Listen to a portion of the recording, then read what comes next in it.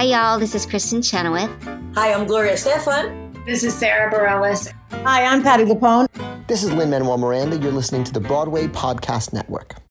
Welcome to Guys Who Like Musicals. Welcome to Guys Who Like Musicals. Shit. Wait.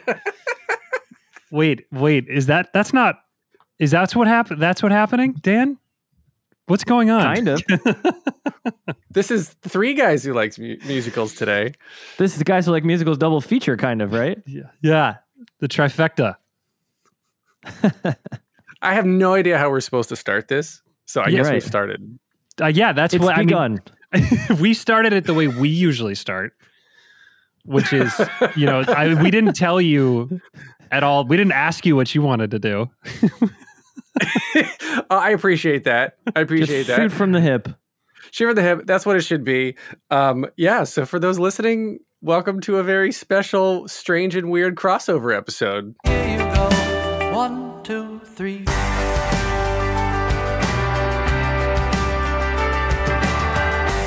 Is this like The Simpsons and Futurama right now? Can we Can we put ourselves on that level? We've got right. Rick and Morty are about to make their appearance. Yeah, it's like the universe of SVU and Chicago Med Fire. Yeah, PD. It's any the of Dick those Wolf crossover special. Yeah. Or better yet, the what's the one up in that our Carlos is on? The Flash. It's the Flash. The Flash. And Arrow and Supergirl. Mm-hmm. Yeah. It's the Dave Rappaport universe. But also, while we're doing this, is he frozen? Yeah. Alan's video is frozen. You'd think that after a year of this nonsense that it would get easier, but we still don't know how to use any of these platforms that we're using to make a living. I'm sorry, we? I mean, you're the one that just had a mic issue for 20 minutes before we started this for thing. The first time. That's true. That's true. This must be a good day for you. Joe wins this one, everyone. I know, exactly. That is part of our show, Alan, that we continue, Dan and I, treat each we rib each other constantly. So we love each other very much, but it might sound like we hate each other. Well, how did you guys meet? Tell me that story, because you don't have any Broadway credits the same, right? No. Yeah, no. We met in college. Not yet. We met in college. Dan was a year below me at the University of Michigan. Honestly, we were friends. We were friendly, but it wasn't. I feel like we didn't really become tight until my senior year. Almost going out of my senior year, where we really sort of hit on, at least how I remember it. It was golf. Golf was one. We used to play golf. We were kind of friends. But it was the, kind of friends. Also, how musical theater programs are. We were always doing the same track. They were in the same pigeonhole that we were supposed to be the same person, which is hilarious now looking back because we couldn't be more different. And then it was driving to the Muni for auditions for the Muni. Yes. My junior year. And we were in the car, Alan, and we were talking about the future of content and entertainment. And I was pitching Joe on how I believed that there was not going to be any cable networks anymore. Everything was going to be streaming. Netflix is the future. And I pitched him on this idea that I have for a not-for-profit, which I won't get into here. And he was like, and that was the first time that that was essentially our first writing session. Yeah. It was us kind of coming together as one mind and being oh, okay, we actually have a lot of the same ideas about the world. And then from then on, we were really close friends. That was spring of his senior year. That's exactly it. I remember that it was a long drive. It was a 9 and 10 hour drive. Alex was asleep in the back seat. And we are up in the front seat, and basically the whole idea stemmed. We don't need to go into it too much, but it was we were both obsessed with Joe Papp and his legacy in the theater, and so we were talking about why we couldn't do something like what Joe Papp did for theater, but do it for television and film. And so we're trying. You just gave away my idea, Joe. No, that gave away nothing. Alan, that is my $1 million idea that he has just given away on the internet. What have we learned in our writing, Dan? What we know in our writing is that no one can make the idea the way you can make the idea. We need to You're right. pitch all of our ideas constantly. And then Alan No. can sit here and be like, hey guys, I don't get it. And then we can say, listen, here's, okay? No one's going to steal our idea. Is that Fine. It's your personal touch that makes it work. Otherwise it's just not going to happen. And okay, so driving, Alex is in the back seat, everything's fine. You come back and you start writing, and so coming to New York and everything. Did you guys keep in touch? I mean, obviously you did, but were you close, or was that the point after college when you're like, Joe, you came to the city, and you're like, I'm a BMOC now. I'm the big man. Hire me. And I mean, when did the paths start to reconverge, or did they ever diverge? I don't think they ever diverged. They never really didn't after that, because we kept in pretty constant touch. And I will say that Dan was the person who I have always had a block as far as a creator of things. I like to be an interpreter. I like for somebody to give me a script or give me a song, and I'm going to go do my thing. That's where I'm the most comfortable. When I have to make my own things, I am uncomfortable. I don't like it. It's incredibly vulnerable. And Dan has always been the guy who's like, let's do it. Let's write the thing. Let's make the thing. Let's make the podcast. Let's write the script. Let's do the thing. And I am also here being like, okay. So what's cool about looking back on it is like that never stopped. Dan would always, he'd call with ideas. Hey, what if we did this? What if we did that? What if we, and that has been a constant in our life for the last, 9 to 10 years since of just. Yeah, we never really disconnected. Yeah. I think Joe went and worked on his first Broadway show right out of school. And then he came back and we had lunch in some restaurant on Main Street, Joe. Not Main Street. It was like the street off of State. It was like the one that you went east Liberty? and west instead of north and south. Maybe, yeah. It was some restaurant on Liberty, and you told me that you booked Romeo and Juliet from an EPA, and you bought my lunch, and I was like, this guy's great. He bought my lunch. So basically, I have been working as a video freelancer. I'm kind of building out my video production business as we speak, and Joe is actually helping me with that. So now we have like 9 businesses together, which is hilarious and funny, which is why we're always making fun of each other on the show because we can't stand each other most of the time. But Yeah. I had all of this gear because I was shooting all of these videos for people. So I had a similar cardioid microphone to the one you're using, Alan. And I had a pencil microphone that I was using to do my like boom miking for video work. And I had these 2 things sitting around. And I had actually had an idea for a podcast. In 2016, I interviewed Jim J. Bullock in my hotel room on my voice memos on my phone about his career because he was a very successful sitcom actor in the 80s, and he was in Kinky Boots with me. And I was like, I don't really know. I didn't even know what podcasting was at that time. I don't know why I did that. But I think back on that now, and I'm like, I should pull that out of the woodwork and see if that would make a good episode or somehow. But the idea for the podcast was mine, but you came up with the name. Is that what we've decided? Yeah, that's what we've settled on. That's how the story goes. Was that you came to me and you were like, I want to start a podcast. I have the gear. It was like a chicken or the egg conversation. It was like, I have the stuff. So if I have the stuff, let's do something.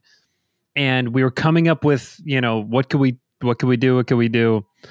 And I was like, Dan, we're just a couple of guys who like musicals. What if we just talked about musicals and called it Guys Who Like Musicals? And Dan was like, I think you wanted it to be something more important. You wanted it to sound like the backstage experience, the Broadway behind the curtain.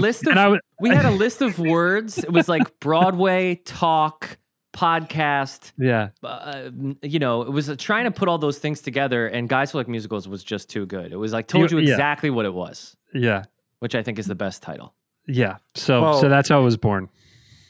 Mine's even more generic and lame. It's exactly what you want. No, it tells you exactly what it is. If you want a theater podcast, you go to Alan Seal's Theater Podcast. It's just honestly did you have to fight people for that domain? That's like one of those things. It's like, I can't believe this didn't exist already.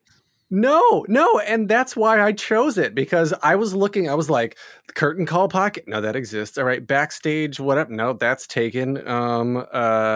Spotlight, I was looking for all these theater-y related sort of things, and then I was just like, okay, the theater podcast, and I registered both theater TRE and TER. They were both available, and I was like, Very I guess smart. that's my name. Guess that's my name now, but. It's great. But now, that's what I'm sticking with, and I'm finding myself sort of at an existential crisis that I don't know if you found yourself in, being that you are guys who like musicals, but you're also, I suspect, guys who like TV shows and guys who like movies and other things, right? So now I'm getting into interviewing people who are more than just Broadway people, and from a press perspective, right? It's like, how do you have a TV star on the theater podcast? So I'm like, do I change the name? But it's branding, but it's years of work, and I lose sleep over this sometimes. How did you start yours? Like, because I would love, just because this is the Riverdale crossover episode, you interviewed me for the theater podcast back when I was doing Frozen. We met back doing a Google Talk for Bandstand. How did all this start for you? Oh, gosh. Well, how far back do you want me to start in my origin story? I got a computer science degree. Your parents went on a date, and I assume so. my mother, when I was in high school, my mother whips out a photo of me, or a photo of her, and she's like, "You're about a day old inside me in this picture." And I was like, "God, Mom, Mom. That means the day before. Ew. Yeah, we got it. So I know. That's why you make fun. I was conceived on a road trip in Washington State. Unbelievable. Yeah, that's about as far back. That's as much as I want to know. Right. So anyway, yeah. So I'll leave out some unimportant stuff. Yeah. So I grew up unimportant. Well, my blood type is. Right. So I grew up in North Carolina, was always doing chorus, singing, acting, dancing as much as I could, but I always had this other half of my brain that just couldn't stop taking apart things and building, and the electronics engineering side. So my parents gave me some advice that I listened to, which was, you can act with a computer science degree, but you can't do computer science with an acting degree. And so basically wow, that's good. That's a good one. that hurts. Yeah. That hurts. I'm like, ow. You're right. Yes. You're right. That's like for 99% of your listeners, that sounds really, how wise. Your parents were wise. And for the two guys you're talking to, they want to go jump off a bridge. It just hurts. But it's funny. It's funny you brought up Google Talks, right? So okay, let me skip over some stuff. So computer science degree, and then with my computer science degree, I got out of college and became a professional actor with said computer science degree, and then moved to New York in 2007 during the writer's strike. Fell back. I did my fallback, went back on computers, and then that's when I actually moved to New York. Was during that time, and I was doing regional theater until then. And have never auditioned a day in my life in New York. And I've been here coming up on 13 years, I think. Just hit 13 years. Wow. So, and then in my computer career, worked for Thomson Reuters for a while, did some post-production work at a studio I was running their IT department, and then found my way now at Google as an engineer. And then the Talks at Google program, which is like internal TED Talks for Google, I found myself running that program on a global scale. And one of the things I wanted to do was bring in Broadway casts, because no one was doing that. And one of literally the first one I brought in was Cinderella, with Santino and Laura Osnes. And then from there, it was just this snowball effect, and ended up bringing in Bandstand, which Joe was in, and that's when we met, and that was years and years ago. So through all of this, I found the love of bringing information to the world and educating the world, and peeling back the layers of people that and exposing things, not in a bad way, but just stuff you didn't know about individuals. Like getting that out there was so appealing and so satisfying to me. And it became a bit of a catharsis in a therapeutic sort of way for me to like share problems with people that, you know, you don't normally think of them as humans. Everybody poops, but you don't talk about pooping. So why not talk about pooping? Right. I mean, not literally, but metaphorically. The metaphor. So, you could have picked anything, but like, you know, that's a pretty popular children's book, I think, right? So in growing the Talks program, the more I grew, the more I led, the less day-to-day I was involved with, which meant the less moderation, less planning of events. And I sort of started to miss the whole face-to-face like this and having long-form conversations. And so I couldn't sleep one night, and it was literally like 3 a.m. I couldn't sleep. I was like, you know what? I'm going to try this podcast thing. This was a couple years ago. And I couldn't find any podcasts. I was just searching for Broadway in Apple Podcasts, and I couldn't find anything that was actively releasing, anything that was new content. So I said, all right, I guess, and this is literally all within a span of like 15 minutes. I was like, okay, well, maybe, I know people now through all of this. Maybe I'll start my own. And so that's when I GoDaddy on my phone, I was looking for domain names, thinking of names, and that's when I found thetheaterpodcast.com was available. And I was like, I guess that's the name of my podcast now. And then I just texted a bunch of people that I knew, and Andy and Orfe were literally my first interviews, and Wes Taylor and some others that I had met in the years of being in New York and being, you know, in this industry, and away it went. So that was, Ariana DeBose was my first published interview. Andy and Orfe were my first actual interviews timeline-wise. And yeah, it's just been a roller coaster ride ever since. So it's and through that is how I met is how I met Dori Berinstein, which is how the Broadway Podcast Network all came about. Right. Yeah. Which you guys put together in 2018. I interviewed her for my podcast December 2019. By January 2018. By January 2019, we were already up and running off on our business plan. Started secretly, not secretly, just, you know, you don't announce things yet. We were building the network and building the website by early summer, October 2018. It launched. That was our official big launch. We had a big old party at Sardi's, and then. So that was October 2019. Everything's going super great, getting stuff, and then the global pandemic hits, and here we are. Broadway shuts down. You know, we were tracking it live. That's been crazy, right? That is crazy. And you know what? I haven't actually gone back and listened to the people that we were talking to, Dan, around, you know, February and March of this year, because I know that one of the things, and we talked about this on our show, is that we felt so handicapped, as so many people did, to create content. We were like, we don't want to go to our friends because our show, I mean, these are all friends and colleagues. Yeah. Like we don't want to say like, hey, do you want to come on our show and talk about why you love musicals when there's no musicals in sight, you know? Right.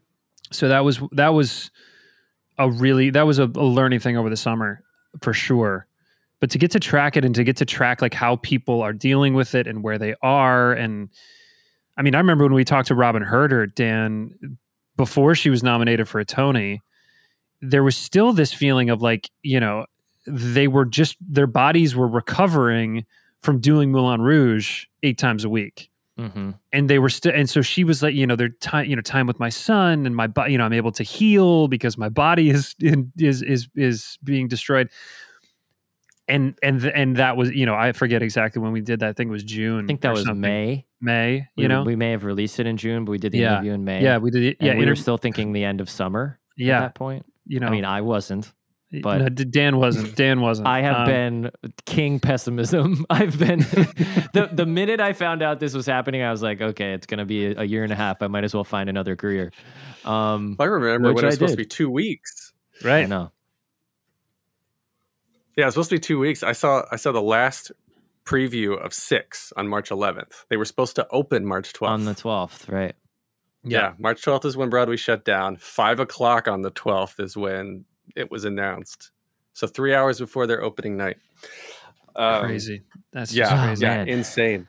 And then, Joe, like you've been in Frozen. Frozen decided just to close up in the middle of all this. Yeah, which was wild. I felt, when I've talked about this a bit, but like Frozen was one of the best jobs I've ever had because everybody on that show was just a total pro. There was a lot of people who had done a bunch of shows and they had families and lives and stuff. And so we just had a great working relationship. Everybody worked hard and everybody went home. It was just like one of the best, jobs that I've ever had. And then I was not asked to re-sign. Patty and Casey were not asked to re-sign. They were going to change over the cast, which long-running shows do sometimes. And when they let us know, that was painful in the moment because it was like, hey, maybe I would want to stay in Frozen for another year, or whatever. But it was like, no, Wait, okay. So this conversation was happening. So March 12th, Broadway shuts down. So when is the contract renewal discussion happening? Well, so this was before. This is way before. So this was back probably in November, October of the previous year. So they came to us and they said, hey, we're going to start looking for some people. Thank you so much for your time, but we're not going to renew your contract. End of February was when our contracts were up. And we were, so we were like, oh, that was sad, but like we had a great time. And Patty and Casey were obviously very emotional because they had created the whole thing. But then we're leaving, and we know that we're leaving at the end of February. And when you're leaving a Broadway show and you know that it's closing, you go into hibernation, squirrels with the nuts mode, and you're just saving as much money as possible because you have no idea when your next job is going to come. So we just like battened down the hatches. My wife, Alex, was in Come From Away. She left Come From Away in November. And we were just like, okay, we're going to try to save, like, we might not have a job for 6 months. So all of a sudden, Broadway shuts down and the new cast had done 2 weeks of performances, 2.5 weeks of performances. And everything shuts down. We were in such a grateful position because we had been preparing for some type of, we weren't preparing for a year and a half of no income, but we were preparing for 6 months, so we got through, we're okay. We're keeping our heads above water, but it was like, that was a wild gift in all of this. When you just look at like the little gifts where you're like, I can't believe that this, in the midst of all of this horror, anything positive that has come from this, just the fact that like Alex and I had a couple of months to prepare was like, should not have happened. You know what I mean? And so many people in our community don't have that. So I felt the same way that I'd done 2 years at Waitress, like leading up to this. And like I had some friends who had just made their Broadway debut in Frozen. Right. And hadn't saved any money. Right.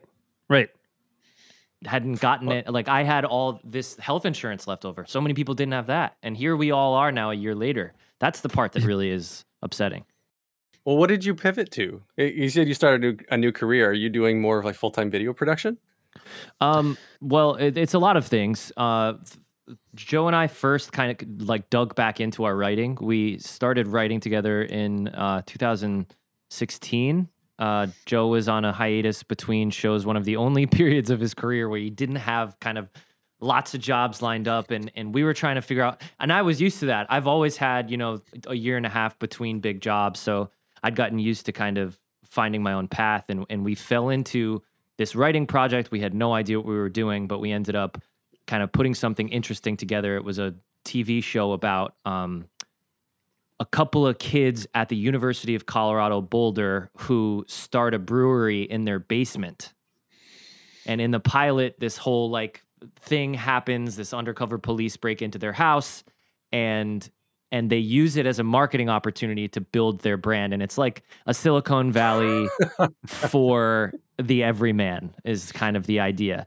And it's about like kind of the beer industry and stuff. And that was our first project we wrote together. And we ended up pitching it to Comedy Central in 2016. And then we didn't do anything else. We didn't write again for 4 years. And then a global pandemic hit. We had built a podcast at that point and done some video projects here and there together, but nothing really substantial. And then we jumped back into it in 2020. And started working on another television show, which we've talked about now a couple of times on the podcast, but is still in its development phases, and hopefully we will actually make at some point. Oh yeah, it's going to happen. But then also Dan has become a full-time. Listen, we do full-time, part-time. It's like that's full-time. I should have a T-shirt that says full-time, part-time because that is me. Yep. Yes, Dan has probably a solid eight to 10 jobs that are like. I think eight is steep, but it's definitely 5. It's definitely five. What could be full-time jobs. And I've come up with this phrase where it's just like we're cobbling together in existence. Like we're just, it's like, wait, you want to give me $1,000 to do a concert? Great. You want to give me a couple $1,000 to do this thing? Cool. Can we make a podcast? Yes. We're like, and then eventually at the end of the year, we are above the poverty line. and starting to actually pay our bills, which is really nice. I mean, You get it, Alan, because like you have this full-time job and then you have your side hustle. You're still working with Google, right? Mm-hmm. Yeah. So you get like kind of the multiple hustles, and now you have BPN. It's just kind of like that's how the business world works. You have kind of like different entities that are all getting pushed together. But my newest one is just is real estate.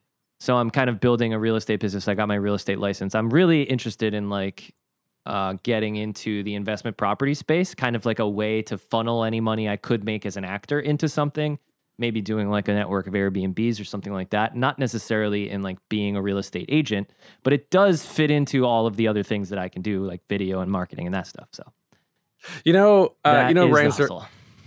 Serhant from $1 Million Listing New York, that guy? He's a failed actor. Self-proclaimed failed actor. He moved to New York to act and be a hand model, both of which didn't work out, lied his way into $1 Million Listing, and now is making multi-million-dollar deals. I did an event with him the other day. He actually told a story of on his wedding day was a major deal fell through. So he was like before his wedding on his phone, trying to salvage a deal that wouldn't hold together. And be careful of that, because that is not the life I want. And I do not wish that on you. No, but I think about this a lot because work-life balance is a thing that is like really important to a lot of people. And but not me. I don't care. No, I mean that's where I'm headed. That's where I'm headed. Because listen, like I actually, if my days, like when I have my free time, I'm doing other business stuff. Like I don't know how to not, like I'm budgeting future projects while I'm watching TV, and I'm texting Joe, like bugging him because he wants to have a work-life balance, but I just don't know how to do that. So like, I don't want to be texting on my wedding day, but there is such a thing as like, I mean, if it works, it works. Like happiness is your own happiness. And if you manage your own schedules, I guess. I don't know. That's kind of where I don't have a good work-life balance. Are you kidding me? Like you and I are texting at 7:00 in the morning, and then we work, and then I'm coaching until 11, and I've canceled every single vacation I've ever planned because I get an audition or a job. Like what do you mean work-life balance? But I also think it's so arbitrary. Like why should somebody tell us what our work-life balance should be? It's like whatever you want. It has to be. And that's the thing. You have to have it be whatever you want it to be. And like, Alan, you have two kids, two kids? Yeah. 2, a 4 and a 6-year-old. Yeah. Yeah. Boys, 2 boys. And I'm married, and Dan's in a long-term serious relationship too. Like we prioritize those people above anything. They are like, right. My wife is my whole world. So if she comes to me and is like, you got to stop texting Dan at 7:00 in the morning, then that's how I know that the work-life balance is out of whack. That it's gone too far. Exactly. It's gone too far. We have had those conversations. But I don't know. I don't know that now that we got on work-life balance, but Alan, how do you deal with, you have 2 kids in a pandemic and you have 14 businesses going. What the hell? Yeah. Therapy, if I'm being honest. So before a couple of years ago, I just started seeing a therapist a couple of years ago. And that has helped me realize my motivation for overworking, because Dan, I'm a lot like you in that I'll be I'll be watching TV with somebody I care about, and I'm like, okay, well, hold on, I'm thinking about this other thing. I gotta get this email out, or whatever the case is. So I'm always trying to now consciously be in the moment, be present with who I'm with, right? But that speaks to the larger picture of like why I'm overworking. So to answer your question, Joe, it's really just setting boundaries, and actually Google is really good about this. They give us extra days off that weren't corporate holidays before the pandemic, but they're like every third Friday, I think we just get it off. And it's like, just, they're not calling it a day off. Just go do whatever you want. And I got over, Google sort of sets the bar for company culture in the first place in the tech world, which other companies now are starting to follow in line with. And, like Dan, Joe, you've been there. It's like there's nap pods all over the place, and couches, and free food, and places to hang out. So you're not expected to be there and work the entire time you're there, because that leads to burnout, and that leads to being unmotivated. And so I had to get over the fact that I felt guilty.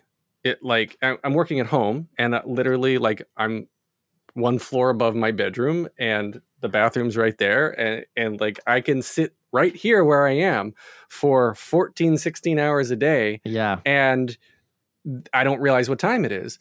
We're jumping from, Googling the day and BPN and doing these podcasts and whatever, and everything else that's going on, and watching the kids and getting them ready for school. So actually, it's nice for me to have the multiple things to jump to, because jumping from one thing to the next gives me respite from whatever I was doing previously. And especially with the kids, like Monday comes around, I've been with the kids all weekend, and they're inside these past couple weeks because of the freaking snow. And so we can't go anywhere. And the pandemic's, everything's closed. The museums are closed, everything. And so like Monday comes around, I'm like, get your asses out of the door, get on the bus, get to school. I just want to go up to my room, and I want to go to my room and be quiet for a little bit. Yeah. And now I get on Clubhouse. I just listen on Clubhouse. There's a lot of crap on Clubhouse, but there's a couple gems in there. So I'll get on there and just listen. I like trying new stuff. I just got in on Clubhouse today. It'll be another 8 months before Joe gets on Clubhouse. So we'll adjust that when the time comes. But I'm excited to check it out. There's a very active podcasting community. And as somebody with an established podcast, you're already ahead of other people on there, because there's a lot of people on there that are just like, how do I start a podcast? I don't know how to use my at-home equipment. How do I monetize? Right. I don't have a podcast yet. I'm going to make millions tomorrow, like Joe Rogan, right? Like, no. No. We're not allowed to say his name on our podcast. I might have to bleep that out. Rojogan. Oh gosh, that is too funny. Alan, what are the future plans for BPN? What are you guys looking at down the barrel? Oh goodness. Well, gosh, I'm trying to think of when this is going to air, what I can talk about. Yeah, right now we're finding a lot of success with original programming. As the Curtain Rises, completely homegrown original soap opera. Mm-hmm. It's a radio play soap opera is one of our best ones now, most downloaded. And it's all next to Guys Like Musicals, of course. Guys Like Musicals number one, first. number That's two. Right. Great. Right. Of course, number one. Yes. and we're finding a lot of people love this stuff, and even from a production standpoint, Homecoming on, I believe it was Wondery. I forget if it's Wondery or Earwolf. One of the other networks made this podcast, this original radio play called Homecoming. That then I believe was Amazon. It was Gimbal. Yeah. Wasn't it? Oh, was it Gimlet? It was Gimbal. Gimlet. Yes. Gimlet. Yes. Yeah, that's sold to Spotify. Exactly. Right. So Gimlet, somebody came to them and they turned it into a series on Hulu, I believe, or no, Amazon Prime. So that whole thing, so we're eyeing the creation of more original content that can push the boundaries and be later converted into either a stage production when theater comes back, or just straight up, like Netflix now, right? Like Dory, the co-founder, she's got a relationship with Netflix through The Prom and Ryan Murphy. So like those conversations are starting, and it's an exciting time for podcasting in general, because I don't know if anybody, and this might be the most boring thing in the world for those listening right now, but there were 17,000 podcasts launched a week in 2020. A week, Wow. 17,000. So pandemic people be bored. people be bored. The average 30-day download for a single episode in 2020 was around 130.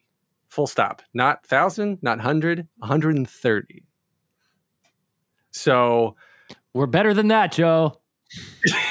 And that's all the time we have, bud.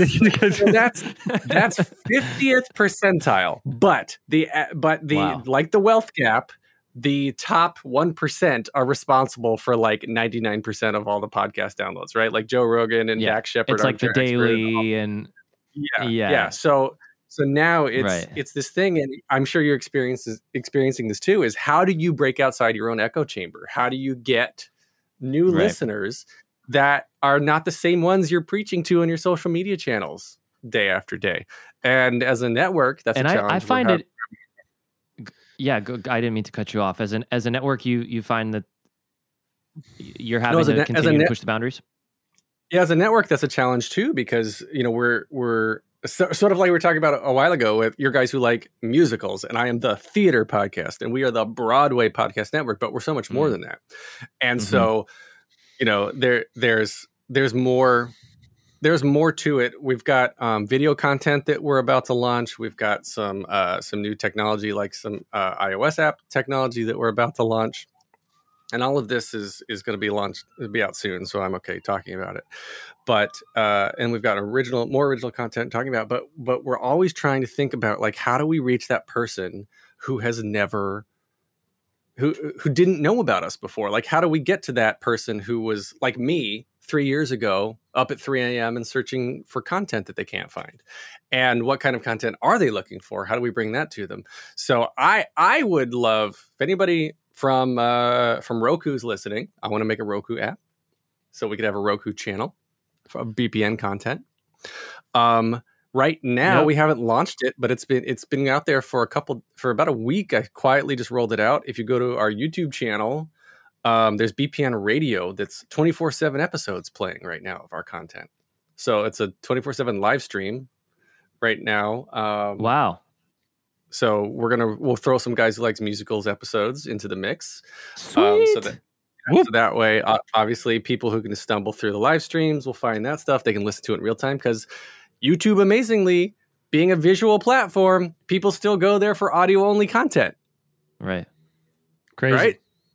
So I mean, I go to YouTube for everything. I'm a huge fan. Yeah, that's an interesting. You bring up an interesting point there. I'm really curious to see how, because there's only a certain amount of people who listen to podcasts too. Like the actual, when you think about, there's so many that were started every week, but there's still only a certain percentage of the population that actually listens to podcasts. Like the potential market share of podcasting is much larger than it is right now. And future generations like may or may not actually be engaged in it. Like I described it to one of our clients as just on-demand radio. They were like, I don't know what podcasting is. And I was like, well, it's just a radio show on demand. You can just watch it whenever you want, listen whenever you want. Yeah. But I think it's interesting to try and figure out how you can break down barriers of who listens to podcasts, who listens to theater podcasts, and at the same time kind of keep up with taste. Because I know personally, I listen to a certain podcast for 6 to 8 months, and then I'm kind of like, okay, that did its purpose. Yeah. I say a lot to people. I say people come to a new podcast. They come for the guest. They stay for the host. So yeah, you want to get the guest. You want to get your guest to promote you. Right. So that's why, like, hopefully what we're doing right now with this episode, our listeners who didn't know about each other are going to start subscribing to both of us, and then everybody's that much happier. And because we can talk to the same person, we've each talked to Patty Murin, and we've had completely different conversations. Everybody who talks to the same guest can have a different conversation. And I think there's a lot more to be told from different podcasters. It's just number of time in the day. But to your point about saturation, oh God, I forget these stats, but it's like the world Oh, yeah, so the majority of podcasts, like 60% of podcasts globally, are consumed via Apple devices, and the next closest single consumer is Spotify at around 8%, and then below that, I believe, is Stitcher at like 1 or 2. So there's a big discrepancy. Apple still got the lion's share of the way people listen, and the reason behind that is because from the beginning, near the beginning, Apple always had iTunes built into their phones. So you got an iPhone, you had immediately a way to listen to a podcast. Whereas Android devices, the majority of the world, the more of the world has Android devices than they do iPhone devices. But because Google has yet to put a default podcast player into Android, you still have to take that extra step of understanding what you're doing and downloading Google Podcasts or Castbox or whatever other player, Spotify, whatever other player you're going to use. So that's why Apple has that leg up. And I think it's in their very best interest to maintain that leg up. And I don't think they're doing a good job of it, if I'm being honest, because Spotify is chipping away at them every month. There's a little bit more. And I don't know if Spotify is going to get back their investment, especially with like Joe Rogan investment, whatever that exclusivity deal was. I forget what it is.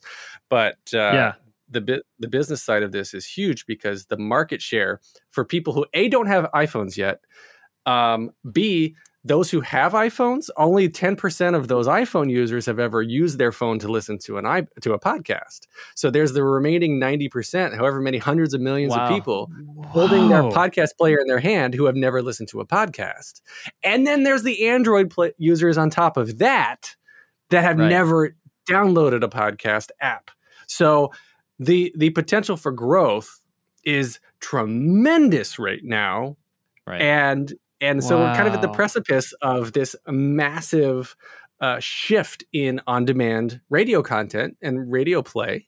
So right now, 2020, because of the pandemic, this is what I was going to say, is people had time to take a step back and say, like, what am I doing with my time right now? I just lost my job, or I don't have to go to work, or I'm working from home, whatever. So 17,000 people a week started a new podcast. So I think in a few months, maybe a year, the majority of those are going to be dead because they're not going to be the overnight sensations they expected to be.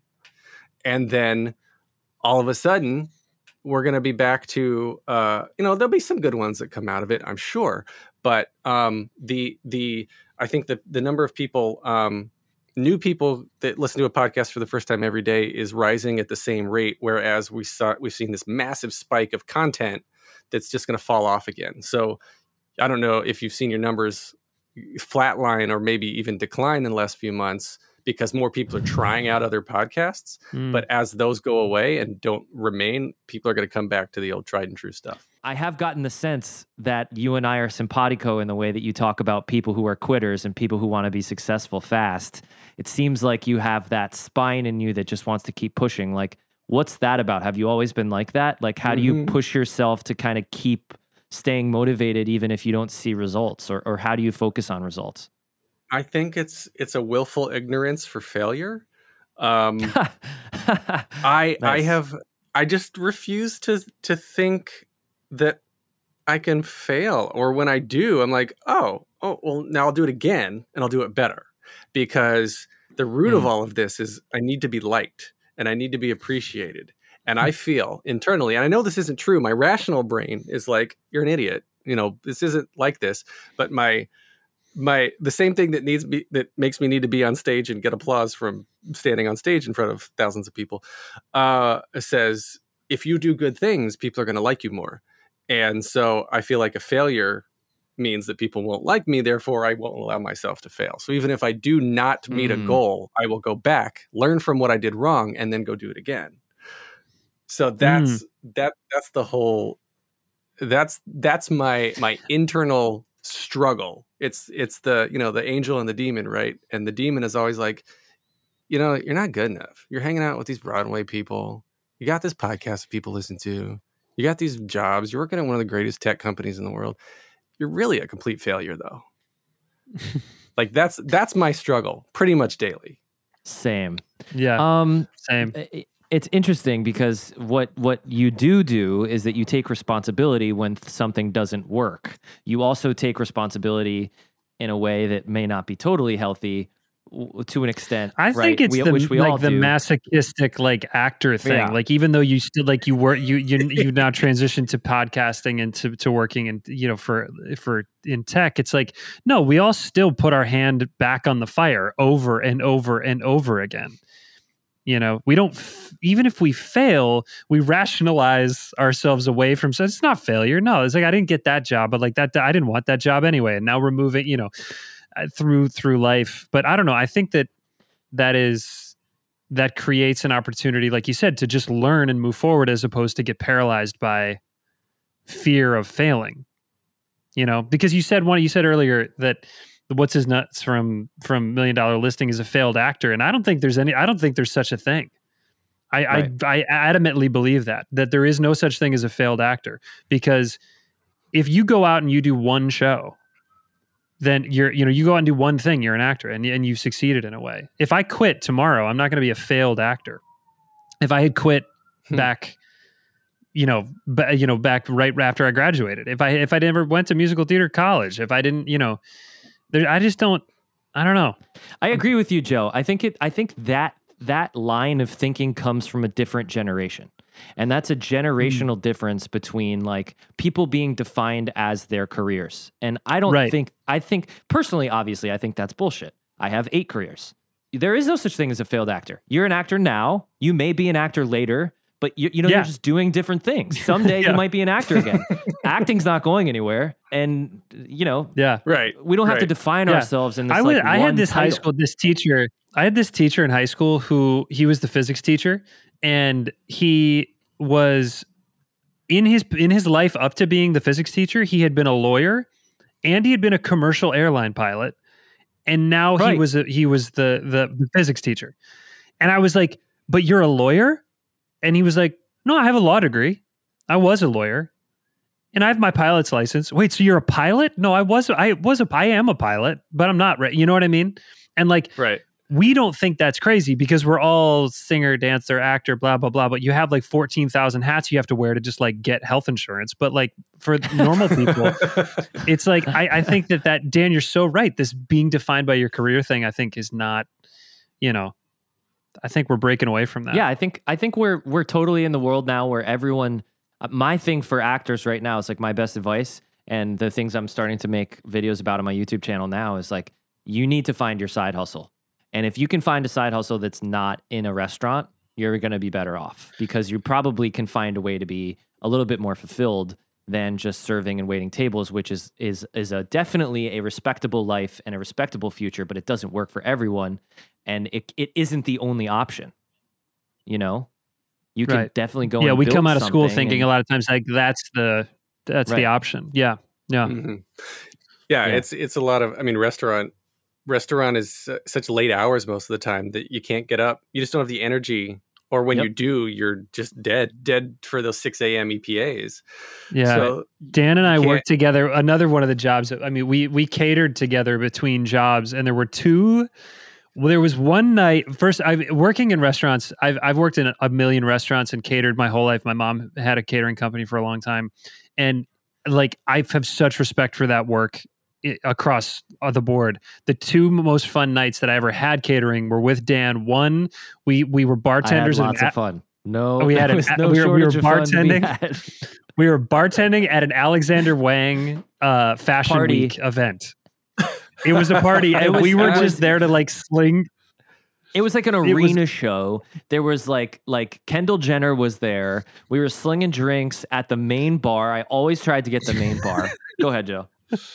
No, but it was one of the best nights ever. And then the other time we were bartending, or like Dan was bartending, and I was like cleaning the toilets for. It was a dinner. It was a dinner for Tom Hanks, and it was dinner for Tom Hanks and Leon Bridges performed. It was the Wall Street Journal like awards dinner, and we should have gotten fired But we stood there. Do you remember, Dan? We're standing behind this bar. Yep. We're not supposed to be there. We're supposed to be working somewhere else. And Leon Bridges is up there playing River by himself with his guitar. And I was like, I don't care if I get fired. I'm going to watch this man sing this song. This is one of my favorite artists. And he's up there. He's this close to me. And the captain was coming around like, what are you guys doing here? And it was like, we're getting glasses for this bar. And the captain was like, you're not supposed to be doing that. It was like, no, we're actually. And I said, don't worry, John. He's with me. He's with me. We'll be fine. We'll be right with you. Oh my God. Yeah. What are, I did a lot of catering. Fired. We should have gotten fired. I had a lot of catering stories. Hard. Oh my God. Yeah. I catered. Actually, it's funny now. I served my biggest catering of it. Did you work the Ralph Lauren birthday party, Joe? No. I don't think so. No. I think you were out of town maybe doing that show you did Alabama. Because of Winn-Dixie. Yeah. Because of Winn-Dixie that Duncan Sheik wrote. Yeah. Yeah. I served Ralph Lauren's birthday party at the main table. It was Jessica Chastain, Anna Wintour, Ralph Lauren and his wife, and Armie Hammer.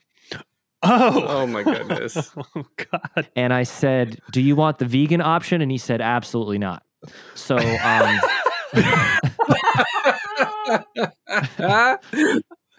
was a joke. That was a joke, not to make light of that. But Jessica Chastain was vegan and she's really nice. I feel like, catering was an interesting way to make money, but also not my favorite. Wait, am I allowed to laugh that hard at that joke? I don't think so. We might have to cut that. Dan and I are guys who like musicals, and we've always been guys who like musicals. The point of this show, I think, for us in the long run is that there's a lot of guys and men and women who don't do musicals, who don't have anything to do with musicals, who like them. And growing up, we were the guys who played on the hockey team who also liked musicals, and that was weird. But when we told the people that like, oh, we also like this is a part of us that is real, they would say, oh, that's kind of cool. Like I saw Les Mis one time. That is the only qualifier that like gets you in the club of someone who likes musicals. So my hope is like, in my perfect world, someday I would love to talk to Barack Obama about why he chose to bring Hamilton to the White House, why he loves musical theater, like that sort of thing. There are millions of people in the world who sort of like or super like musicals that don't happen to be in it. What's fun about our show right now, I find, is like we're still talking to our friends. We're talking to our colleagues. We're talking to people we've worked with or people that are one degree of separation away from us. But that's my hope, is that the show becomes guys who like musicals, and then they're like, why is Hillary Clinton on the show? And it's like, well, yeah, because I don't know, we're big and fancy enough that like, we call. Well, and Hillary Clinton's perfect because she loves musicals. Yes, like she came to see Frozen and couldn't have been nicer. But like, that's sort of that's the stuff that I see us, I want to go to a place, and I agree with you that I think that there's a lot to explore there. And I want to get into, this is the nerd side of me, into the psychology behind why people like musicals. Like somebody like a neurologist, like talk to like that kind of understanding. I don't know. Like this is actually something where I've wanted to do some more research. If anybody listening has any suggestions, write me at feedback@thetheaterpodcast.com. Let me know, because I want to talk to some people who are into the science behind why we are so addicted to music and performing. Because there's a vibration to it, right? But what is the science behind that? What's going on chemically in our heads? Why are some people relate to Hamilton, and some people relate to Cinderella, and some people can't get enough of Wicked? Or, I want to. There have been no studies that I am aware of as to why people chemically are addicted to these shows. Like, what is the dopamine response to sitting in the third row watching an opening night performance of blah blah blah? Yeah. Right. Yeah, it sounds like a really good documentary. It really does. And so our brains cannot. Dan, you want another job? Look, he's like, wait a minute, we have the. Yeah, we'll talk later. Does anybody know a behavioral psychologist? Yeah. Seriously. I love that because sociological. There's a lot of stuff. I had a conversation with my dad about. My dad loves country music and has always loved country music, and he loves show tunes. And one time we like put the pieces together. He's like talking to me, he's like fully embraced my musical theater nerdiness, and he's like fully paying for the tuition for musical theater college. And he's like, I love this theater song and this. And he's always liked country music. And I think that there is something in theater where like there's that crossover just to have a beginning, middle, and end. I started here, something happened, something else happened, and now I'm changed. Story. And that story, that true story that like exists in Arlo Guthrie and all those Grand Ole Opry people, and like the music of that era, I think, was so story driven that I think there's a real crossover there that people don't even realize. But yeah, I would love to. I want to hear that interview with your behavioral psychologist about me too. Why people like musicals. Yeah. And when COVID hit, actually going back to something we were talking about earlier with the like numbers overall, because of lack of commuting, podcasting as an industry, the numbers went down, and we were very aware of that. But BPN actually saw double-digit growth during that initial shutdown because not a big deal. Well, people wanted it relates to what we were just talking about. NBD. People wanted the arts. People immediately were feeling those chemical withdrawals of not being able to go see shows and not being able to connect with these performers. And so they were turning to the first thing they could get their hands on, which is their on-demand literally radio. In their hands. Yeah, for sure. Yeah, literally in their hands, their podcast with their favorite actors and actresses and creatives and whoever the case may be. So that's since leveled off as things have sort of normalized here in this weird, strange time we now find ourselves in. But it was really, really interesting to us. And that's sort of where I got the idea for all of this, to go down the behavioral science route and the chemical route of just, we know we care. Sometimes people feel it in their bones. Like, I just have to be on stage. I have to act. I have to sing. But that it comes from something. We are just organic beings that are a bunch of molecules bouncing around inside, our physical body. And what is it about that makes us have to be on stage? Yeah. The have to be on stage one, I think, is a more a question about just like insurmountable egos, but there is definitely a question. I mean, I have had a chemical response to musicals in the form of head to toe chills when I really connect or feel impacted by a musical since I was in the 5th grade, like since I can remember. When I really connect to what's happening in a musical, I get goosebumps from literally head all the way down my back. So there's got to be something chemically there. So I'm hooked. I think that's an awesome idea. I'm in. Let me know if we can help. I think there's something. I think there's something to like just the spectrum of addiction and like addictive personalities as far as performing is concerned, because it is an absolute drug. Yeah. Yeah, for sure. And I think that, I was listening to Dan and I both love Smartless and that podcast that came out this year, and they were talking to Brendan Shanahan, the hockey player. Brendan Shanahan talking about like how athletes have that. Athletes have this singular focus, and they get their rush and their drive from this one singular thing, that when that thing is taken away, a lot of them can fall into destructive tendencies because they don't have it anymore. And so I think that happens with artists and actors too. It's like when you know how to perform, you know how to sing, you know how to play your instrument or paint or whatever. And then if that's taken away, what do you fill that gap with? What do you fill the space with? And hopefully it's something good. For a lot of people, it's not. I don't know. Maybe that goes back to the failed actor thing, because you're feeling the depression, you're feeling anxiety, however you internally manifest that. And you feel like a failure, whether you are or not from the outside. You still feel like you're not getting what you want, so you feel like you failed. Right. There you go. Yeah. We'll get into some science about this. I want to know, Alan, do you have a favorite interview that you've done? Favorite person you've talked to? Oh, goodness. Well, Joe Carroll, episode 21, of course. Nice. This one. Yeah. No, I like lots for different reasons.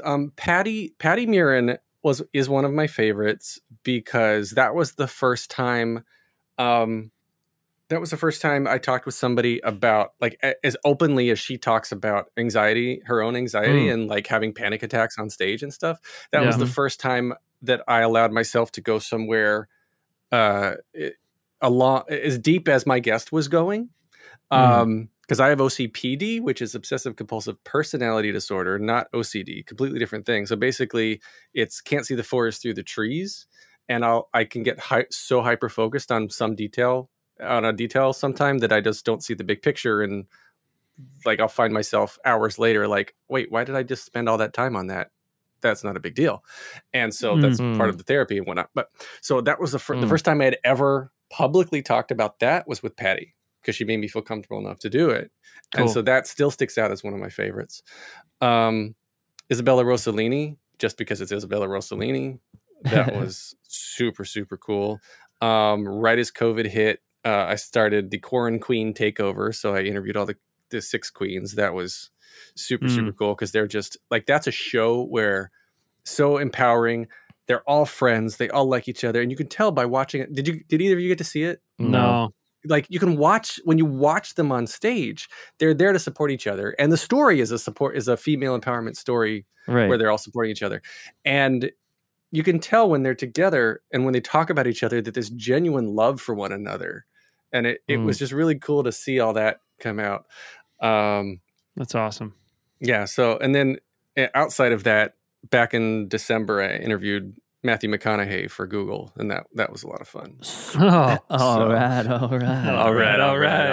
What about you guys? He had a really good Smartless episode, Joe. Did you listen? No, it was Dak Shepard. It was Dak Shepard. He was on Armchair Expert.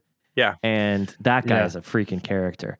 I love Dax. Dax is my people are like, who's your ultimate guest? Who would you love to have? Dax is my number one guest. I would love to interview. Yeah. Totally, that'd be cool. He seems like an awesome guy. Who is your favorite interview that you've done, and who is your most coolest person you'd like to interview? Favorite so far, and dream interview. Got it.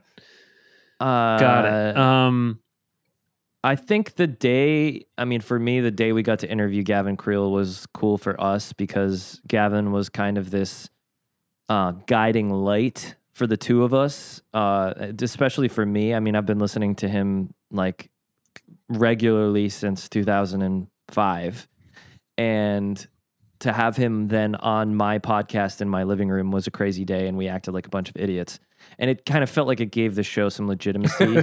that was just over a year ago, and now I'm like teaching him how to self-tape. The whole world is just upside down. And I can kind of like thank the show for just kind of giving me an outlet for that. And that's, that has, I thank Gavin for coming on, and Shoshana Bean came on really early, and like all of that kind of friends doing friends favors was really helpful for us. But there have been some really great ones, some surprising guests that, you really like end up having a conversation that you didn't expect. Like we just released Nick Blameyer, and Nick has been a mentor to us as a writer, and he's just like a very deep person. So I always like the deep conversations. That's usually like where I gravitate. I think for me, top of list, I don't know, Joe, who is your favorite guest? And I'm gonna think about who my... Yeah, my favorite, I would totally agree. And we've talked about that before, that like the Gavin episode was completely surreal. It made us feel legit. He is the warmest human being on the planet, and we still feel like imposters on a daily, hourly basis. And he just made us, he made us feel like equals, and really, I think, empowered us to keep going to this point, because now we're like, okay, cool. If we can talk to Gavin Creel, we can talk to anybody. But my favorite, honestly, I had 2. One was Robin Herder, because she's she became such a dear friend to me after my general. Yeah. After my experience working on Moulin Rouge in Boston and in the workshop, we just became like absolute buddy homies, and I love her, and so that was really fun to just connect with her because I hadn't seen her in a long time, and she was so funny. And I think she had like two Long Island iced teas while we were talking to her. She sure did. And Like, I'm gonna make another one. I'm gonna make another one. This is really fun. Let's just keep talking. So that was great. And I like the goofy. I really go. I love getting deep with people, but I really love when we can laugh and have a good time. So I love those episodes. And then when Dan and I argued about the Music Man. Oh, that's a good one. We had that episode. We did a segment for previously. We did a segment where we just broke down our favorite shows, and we were talking about like the shows that made us want to do this and what we love about them. And we talked to Matt Doyle about Company, and we talked to Benton Whitley about Into the Woods. And we just had an episode where Dan was like, "The Music Man is the greatest musical of all time. Fight me on." The week prior, we had Will Burton on the show for the second time. We talked about the Hello Dolly movie because we found the same thing. We were like, we want to kind of talk about stuff on the show that doesn't focus on the pandemic. So let's just talk about movie musicals. Great. So we started like a movie musical segment. We talked about Hello Dolly with Will Burton, and I do not like the Hello Dolly. And Joe and Will think it is the best shit that has ever happened on the planet. And so sure enough, the next week we went to my favorite musical, which was The Music Man, and I was like, be careful. That's how I started the episode. Be careful about what you say because we're about to fight. And we just had like an absolute battle royale because Joe thinks parts of The Music Man is stupid and I think he's stupid. So that's a good call, Joe. That was a great episode. It was so fun. We may have to do really, like a really musical fun. theater SmackDown live show. I think that's got to be in the cards for us at some point. It's like having that's guests where like to fight about what their favorite musical is head to head. I think would be a funny like and almost it's like just a burn just book differing kind of thing. opinions. Yeah.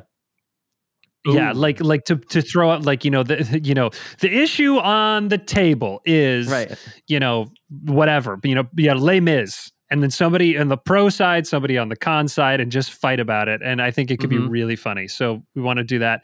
And I think that dream guests for me, this is going to sound stupid.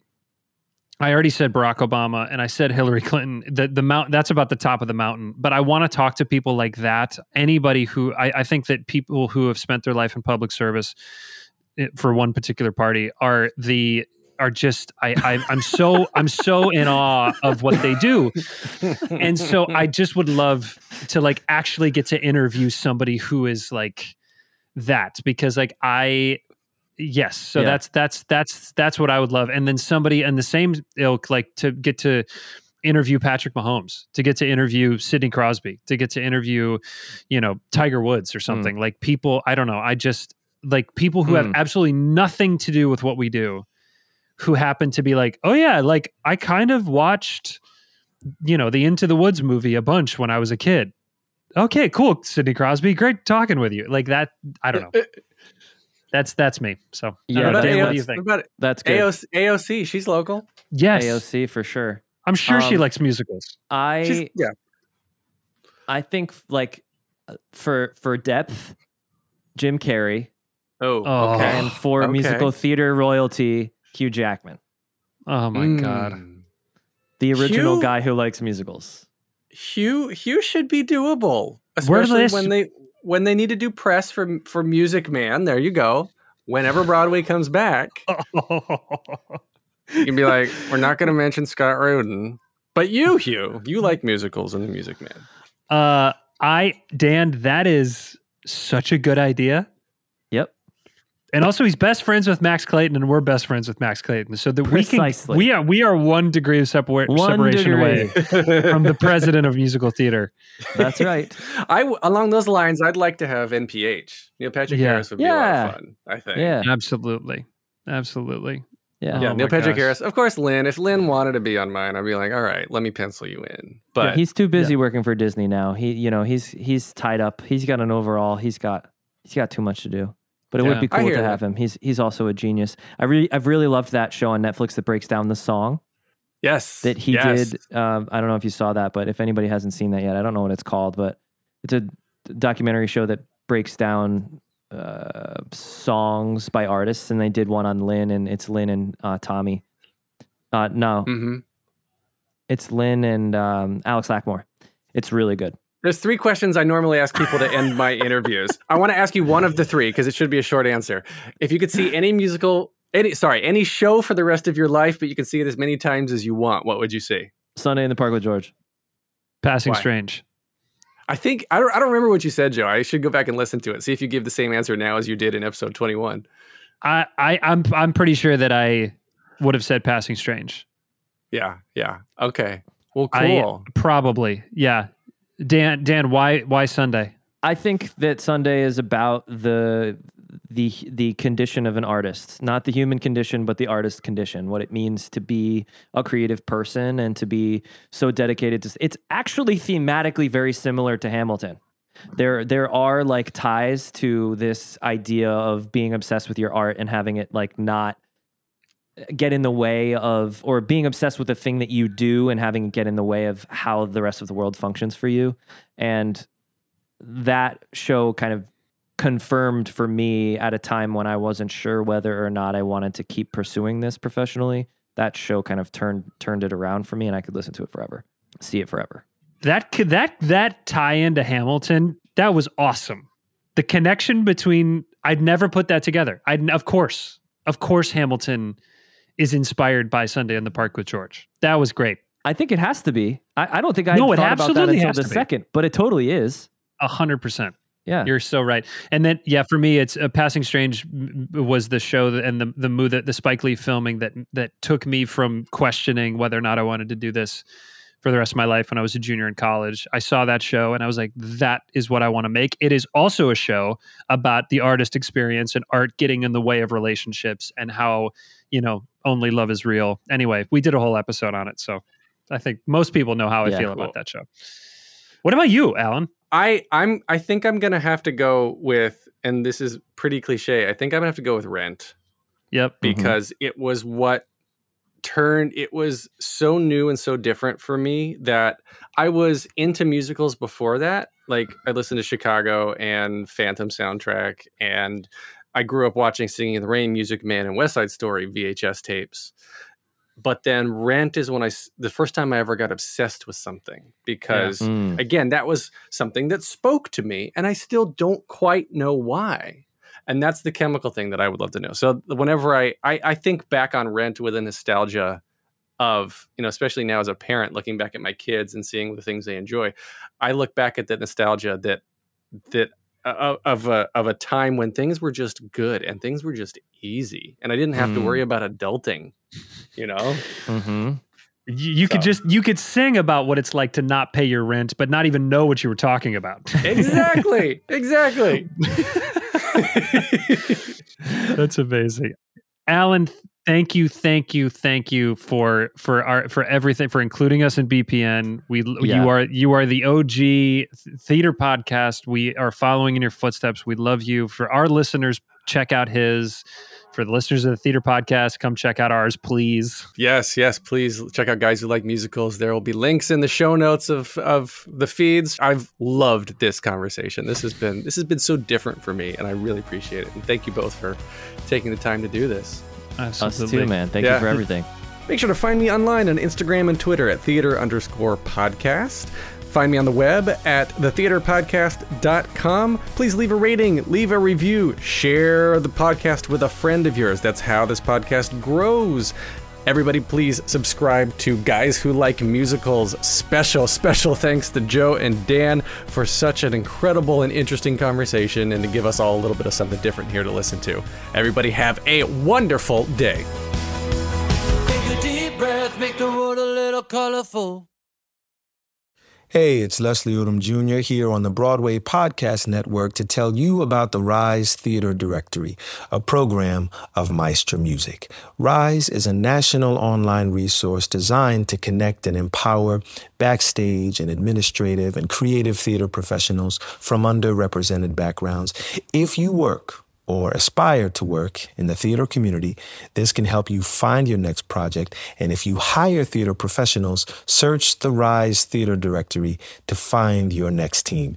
Create your profile now And get more information by visiting risetheater.org. That's theater with an RERISETHEATRE.org, because only together we rise.